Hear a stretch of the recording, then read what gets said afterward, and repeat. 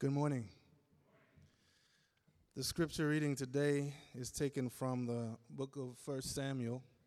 I'll be reading from chapter 19, verses 1 through 17, and then 30 to 34, and finally 41 and 42.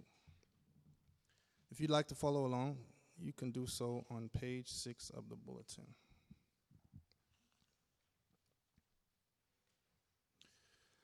Then David fled from Naioth at Ramah and went to Jonathan and asked, "What have I done? What is my crime? How have I wronged your father that he is trying to kill me?" "Never," Jonathan replied. "You are not going to die.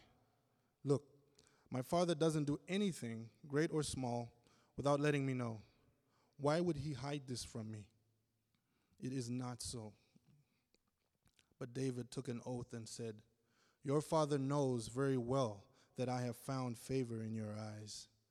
And he has said to himself, 'Jonathan must not know this, or he will be grieved.' Yet as surely as the Lord lives, and as you live, there is only a step between me and death." Jonathan said to David, "Whatever you want me to do, I'll do for you." So David said, "Look, tomorrow is the new moon feast, and I'm supposed to dine with the king. But let me go and hide in the field until the evening of the day after tomorrow.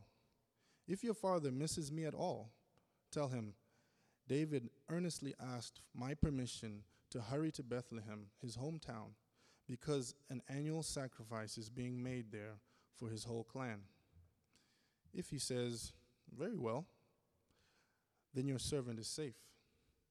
But if he loses his temper, you can be sure that he is determined to harm me. As for you, show kindness to your servant, for you have brought him into a covenant with you before the Lord. If I am guilty, then kill me yourself. Why hand me over to your father?" "Never," Jonathan said. "If I had the least inkling that my father was determined to harm you, wouldn't I tell you?" David asked, "Who will tell me if your father answers you harshly?" "Come," Jonathan said, "let's go out into the field." So they went there together. Then Jonathan said to David, "I swear by the Lord, the God of Israel, that I will surely sound out my father by this time the day after tomorrow. If he is favorably disposed towards you, will I not send you word and let you know? But if my father intends to harm you, may the Lord deal with Jonathan, be it ever so severely, if I do not let you know and send you away in peace. May the Lord be with you as he has been with my father. But show me unfailing kindness, like the Lord's kindness, as long as I live, so that I may not be killed. And do not ever cut off your kindness from my family, not even when the Lord has cut off every one of David's enemies from the face of the earth." So Jonathan made a covenant with the house of David, saying, "May the Lord call David's enemies to account." And Jonathan had David reaffirm his oath of love for him, because he loved him as he loved himself. Saul's anger flared up at Jonathan, and he said to him, "You son of a perverse and rebellious woman, don't I know that you have sided with the son of Jesse, to your own shame and to the shame of your mother who bore you? As long as the son of Jesse lives on this earth, neither you nor your kingdom will be established. Now send somebody to bring him to me, for he must die." "Why should he be put to death? What has he done?" Jonathan asked his father.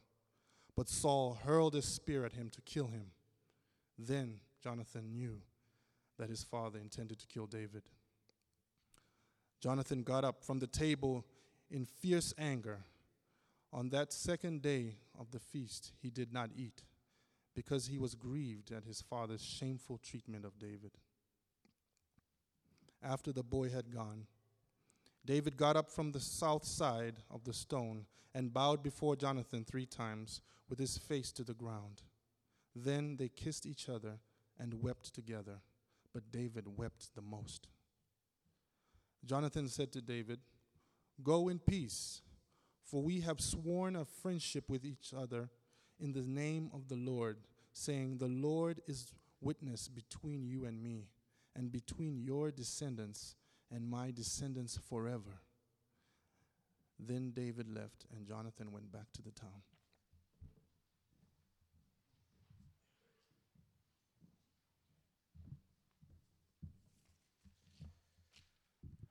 Well, we're continuing in our study of the life of David, the great king of Israel from the Old Testament. And we are looking at this great passage. It tells us a lot about the relationship shared between David and Jonathan. Let's pray together before we continue. God, we're asking that you would come and be present now, that you would be here as you already have been throughout this service already, but now in a special way through your word, that you would speak to our hearts, that you would give life to us through your words, because your words are words of life. So we expect something of you. You invite us to do that, to expect of you great things because of your promise. So we look to you in Jesus' name. Amen. When I was a kid, maybe about 7 or 8 or 9 years old, I had some imaginary friends. Don't worry, I had real friends too. But maybe it was the product of a very active imagination, or maybe it was the result of growing up with 2 older sisters and therefore needing to find creative ways to play on my own. Whatever the reason, these guys had names: Tom, Johnny Watsonberger, to name a few. And we would pretend to be FBI agents or reenact scenes from Star Wars or The Karate Kid. Or we would compete as teammates in imaginary basketball tournaments in my front yard. Of course, I would get to take and always make the winning shot every time. After all, they were good friends. And the point of sharing this, of course, is to make you feel sorry for me so you'll be my friend, right? No, the point is to say that there was a point in my life when it was a lot easier to admit how much I wanted and needed friends. I may no longer create imaginary ones, but I'm no less in need of them today than I was then. How about you? David and Jonathan were the dearest of friends, which was strange given the circumstances. Jonathan was King Saul's son, heir to the throne in Israel. But God had rejected Saul as king, and David, not Jonathan, would one day replace him. Saul's envy of David had grown violent, in fact, and on several occasions he had tried to kill him, which is why verse 1 of today's passage opens up with David fleeing from Saul. Almost strangely, David is still loyal to Saul. He lives in Saul's house, but he's reluctant to leave. But he knows he may need to do so simply to save his own life. Jonathan isn't fully convinced of his father's murderous intentions. After all, it's still his dad that we're talking about. And so he and David devise a way to sort of test Saul's heart once and for all. And so the plan that they devised was for David to intentionally miss an important new moon feast mentioned in verse 5. That's a religious festival where close associates of the king would be expected to attend. And in David's absence, David and Jonathan agreed that Saul's reaction to his absence would reveal a lot. As David suggests in verse 7, if Saul says, "Very well," then your servant is safe. But if he loses his temper, you can be sure that he is determined to harm me." Well, things didn't go well. Saul's anger flared up not only towards David, but also towards Jonathan. He screams, "Send someone to bring him to me, for he must die." And verse 33 concludes, Then he knew that his father intended to kill David. David needed to leave town. David needed to run. As David hid in a field, Jonathan sent him covert signals with a bow and arrow. Then finally, with a rush of emotion and with grief, the two friends said their last goodbye. David, we're told, bowed down before Jonathan 3 times. And it says in verse 41, with his face to the ground, they kissed each other and wept together, but David wept the most. Jonathan said to David, "Go in peace, for we have sworn friendship with each other in the name of the Lord." And David left. David and Jonathan's relationship stands out, doesn't it? It stands out as one of the most moving examples of friendship in the entire Bible. It's a powerful portrait, a vision of friendship that, if we're honest, is almost foreign to us. It's a vision of friendship that you might call covenant friendship. We're better acquainted with the alternative, consumer friendship. You know, friendship that works for me, that's all about me, and that doesn't demand too much of me. Don't you dare. But biblical friendship is covenant friendship. It's what Scripture has in mind when Proverbs 18:24 tells us there's a friend who sticks closer than a brother. It's what Ruth and Naomi shared in their commitment to each other. It's the special bond that Jesus himself held with Lazarus and the Apostle John, each of whom were described as the one whom Jesus loved, specially loved. It's that form of love that Jesus had in mind when he said in John 15:13 to his disciples, "Greater love has no one than this, to lay down one's life for one's friends." There's no greater love than this. Whether you're single, dating, divorced, or even married because marriage cannot meet all of your relational needs, whether you're an introvert or an extrovert because you can be surrounded by people and still be a stranger to friendship, you know. Whether you're young and restless or retired and restless, friends, covenant friendship is what we long for, is what we, as Christians, as human beings, deeply need. But what is it? This passage gives us an idea, a little glimpse. It offers us 5 marks of covenant friendship. It's not an exhaustive presentation or a definition of friendship, but it's what we find in this one story. 5 marks of covenant friendship. First of all, covenant friendship is promised friendship. Covenant friendship is promised. You see, consumer friendship is non-committal. I'm a pro at that.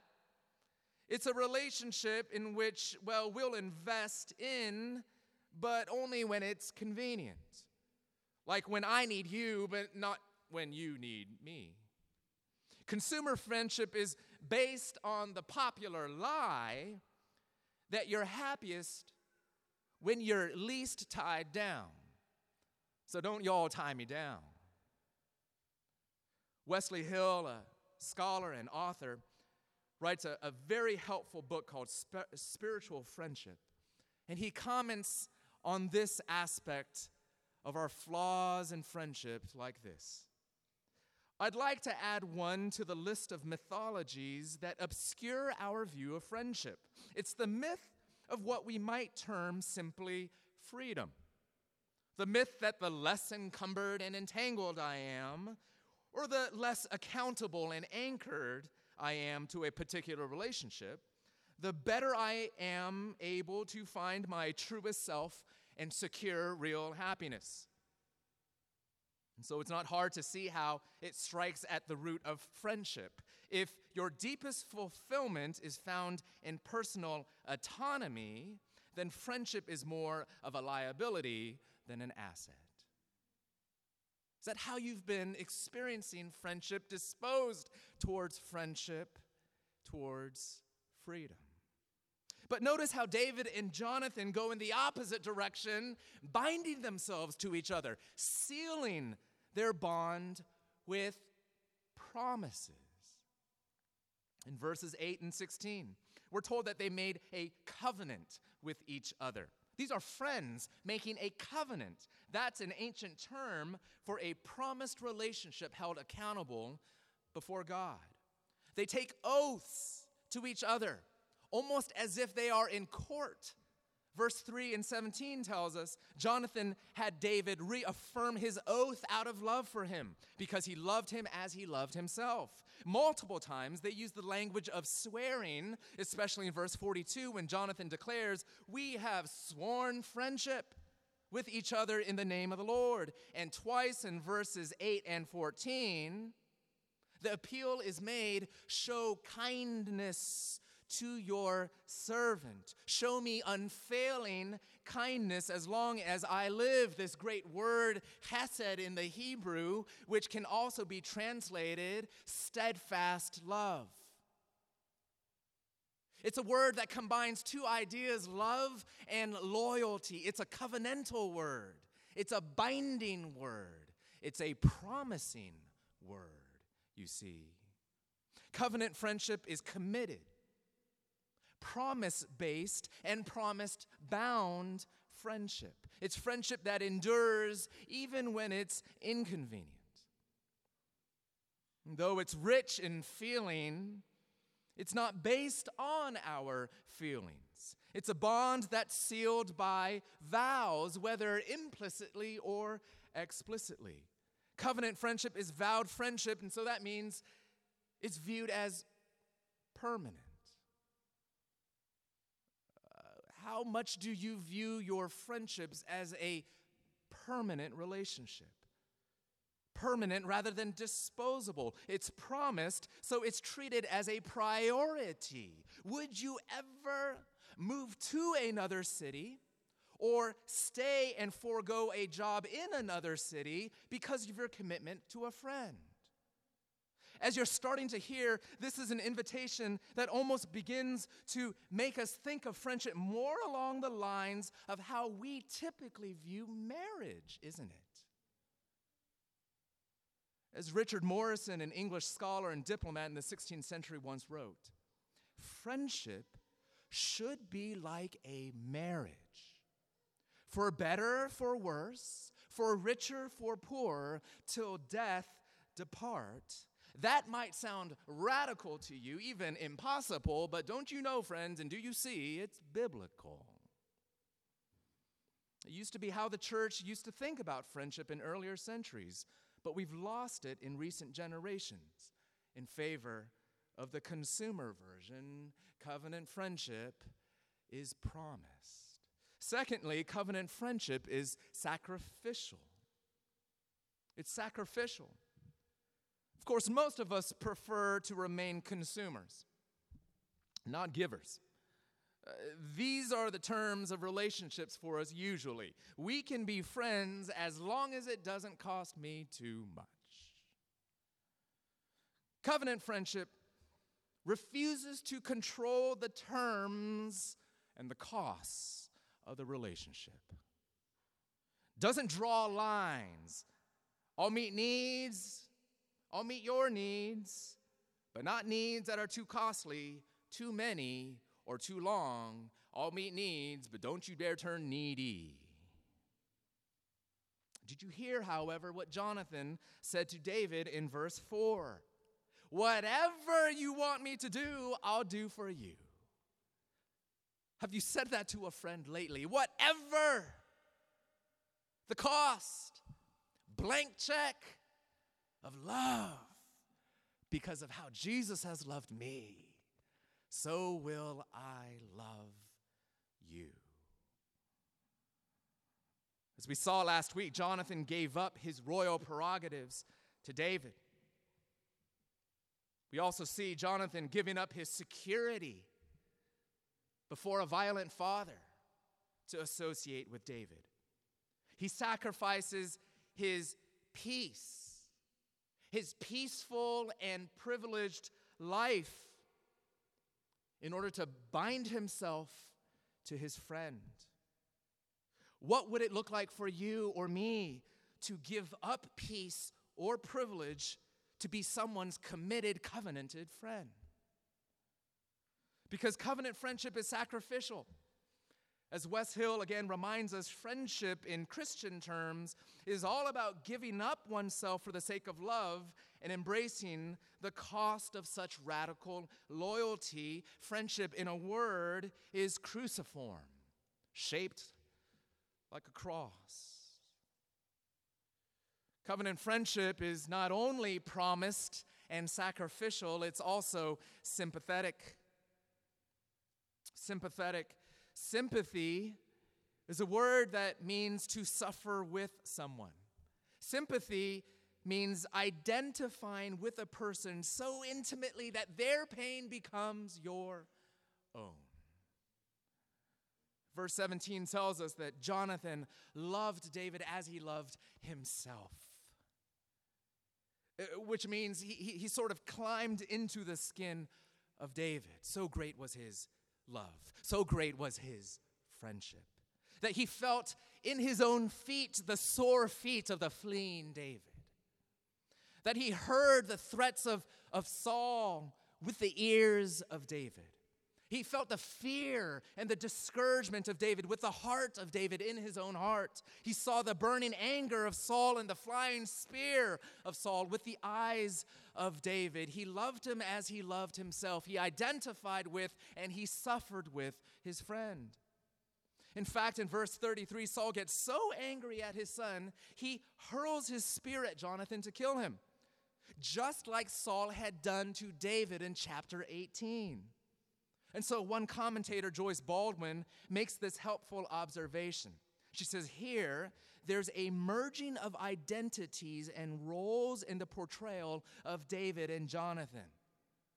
You see, solidarity in the identity as the object of Saul's fury, that was friendship for Jonathan. In covenant friendship, you allow yourself to be accused and blamed for things your friend is unjustly accused and blamed for. You bear injustice, even the threat of violence, together, because friendship is solidarity. Friendship is to take on someone else's suffering as your own. Covenant friendship is sympathetic. It's also affectionate. Covenant friendship is affectionate. You know, it's interesting when you think about friendship or relationships in general. It's really true that modern life has pushed friendship to the margins of society and modern life. It's no longer important. It's no longer the central thing. Well, what is? Well, a few years ago in the Boston Globe, there was a column that was written, highly acclaimed and fast distributed, really around the world. A young woman who was basically lamenting what happens to friendships once your friends begin to get married. And she ponders this from this angle and that, and I actually commend it to you. It's a helpful reflection piece. But I want to point out what she concludes towards the end. She says this very poignantly, provocatively. However much our society might pay lip service to friendship, the fact remains that the only love it considers important enough to merit a huge public celebration, is romantic love. Isn't that true? The way in which we have sidelined what the Bible is telling us is the most critical, important, significant form of human love. Not romantic love, but rather friendship love. And yet we know nothing about how to celebrate it when we find it and have it, or grieve it when we lose it. But another effect of this, of course, is that this framing of all relationships in terms of romantic love has also made us a little weird about physical affection. That we don't know how to give and take various forms of expression of affection and love and friendship without over-interpreting or getting weird or suspicious or insecure. But look at David and Jonathan, verse 41. As they were saying goodbye, they kissed each other and wept together, but David wept the most. What would, in your covenant friendship, expressions of physical affection and commitment and promised relationship and vowed friendship look like? You don't have to kiss each other. You don't have to. That was, of course, a very culturally appropriate form of friendship affection shared in that day. You don't have to kiss, but it does say we need to express our commitment to each other through human, namely physical means. As Paul says in the New Testament, greet one another with a holy kiss. Do you know that we were meant for physical touch? And I'm not saying go to your friends and violate their personal space. Take some wisdom and knowledge and self-understanding. But do you know friendships cannot live without it? Because we're called to a full exchange of our human personality, body, mind, and soul. Giving of our hearts and our emotions, giving of our minds, giving of our words, giving of our gifts and our talents and our time, giving even of our physical presence before each other. What could this look like in your life? I've seen it in my life. Mentors who've become friends, pulling me in for a warm handshake or a big bear hug. How much that fed my heart and strengthened me in times of discouragement. Don't you need that? Don't you want to give that to one another? And speaking of, the point in all of this, as we're looking at these different marks, isn't simply to call you today to find a friend like this. The point is to call you to be a friend like this. But how? How do you become a purveyor, a propagator, a liver of covenant friendship like this? How do you do it? Well, that brings us to the fifth and final mark of covenant friendship. Number 5, covenant friendship is God-centered. God is all over Jonathan and David's relationship. Did you notice how many times they invoke God as they promise themselves to each other? For example, in verse 8, David describes the covenant they made as a covenant with you before the Lord. And in verse 42, Jonathan says, we have sworn friendship with each other in the name of the Lord, saying the Lord is witness between you and me. Without a doubt, what they are seeking is God's accountability. But what they mean by accountability is simply this. It's another way of saying, God, I can't keep these promises unless you help me. God, I can't be a faithful friend without your faithfulness to me. I mean, do you approach friendship as if God is the glue that holds you and your friend together? As though God is the only one who can overcome that nasty, selfish consumer heart that we carry around with us every day? But there's more. Do you know that God is also the source of the very friendship love that you need to share as friends? He's the source of it. One of the most important phrases in this entire passage is found in verse 14.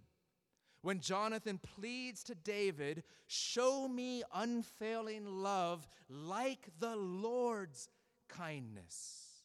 Show me unfailing kindness like the Lord's kindness. Here's how that phrase can also be rendered. Show me the unfailing kindness of the Lord. Show me what God has already given you, as I show you what God has given me in faithfulness and loyalty and love and affection and sacrifice and generosity, in friendship. After all, David and Jonathan know that God is the one who's most described in all Scripture as offering unfailing kindness. He is the God of unfailing kindness. God is the one who makes covenant with us, with sinful, selfish people like us. And God is the one who promises to be for us, such that James 2:23 tells us that because Abraham put his faith in God's promises, he was called a friend of God. You see, David and Jonathan had begun to encounter this God. They had begun to be changed by this God. Their consumer hearts had begun to be chipped away by the faithful friendship, the grace and loving kindness of their great God. This God whose unfailing love found full and perfect expression in the love of his Son.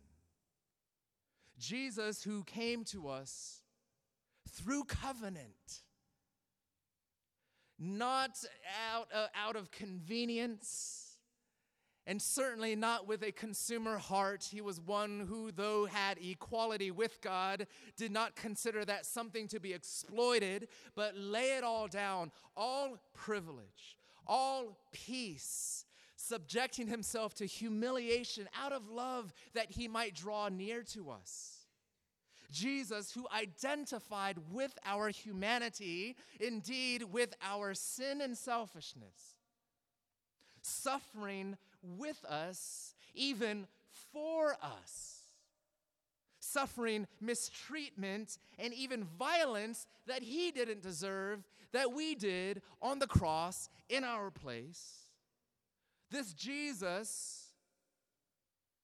who made it possible for us who, though by nature God's enemies, might be reconciled to him, made peace with the Father of Jesus himself, in our place for our happiness, holiness, and righteousness through the death of his Son, so that Jesus might draw us in as reconciled enemies and now call us friends, as Jesus turned to his disciples in John 15:15, and he said, "I no longer call you servants. Instead, I have called you friends."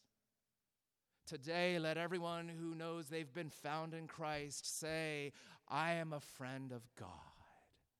I am a friend of God." And dear friends, when you have experienced the friendship of God in Christ, the surprising grace and love and covenant kindness of this, the one who's called the perfect friend, will it not change your heart and give you power to be a friend like this, a covenant friend? The kind of friend we all long to have, and truly the kind of friend that we all long to be. Christian author and professor Paul Waddell has written this: Christians think differently about friendship because their understanding of friendship is rooted not in rosy accounts of human perfectibility, but in a God who remains ever faithful to us, and who never, no matter how egregious our failing, writes us out of the story of divine love. Let those who are in Christ confess today, "I am a friend of God." Show friendship then, show friendship to one another. through and with the unfailing friendship of the Lord, will you give covenant friendship to one another? More than that, have you received covenant friendship from Jesus, the friend of sinners? The Lord give us grace as we grow in covenant friendship in community. Let's pray together. Jesus, there's no friend like you. There's no friend like you. And as you befriend us, change our hearts by your Spirit and teach us how to be friends of one another. We pray in Christ's name. Amen. Let's stand together.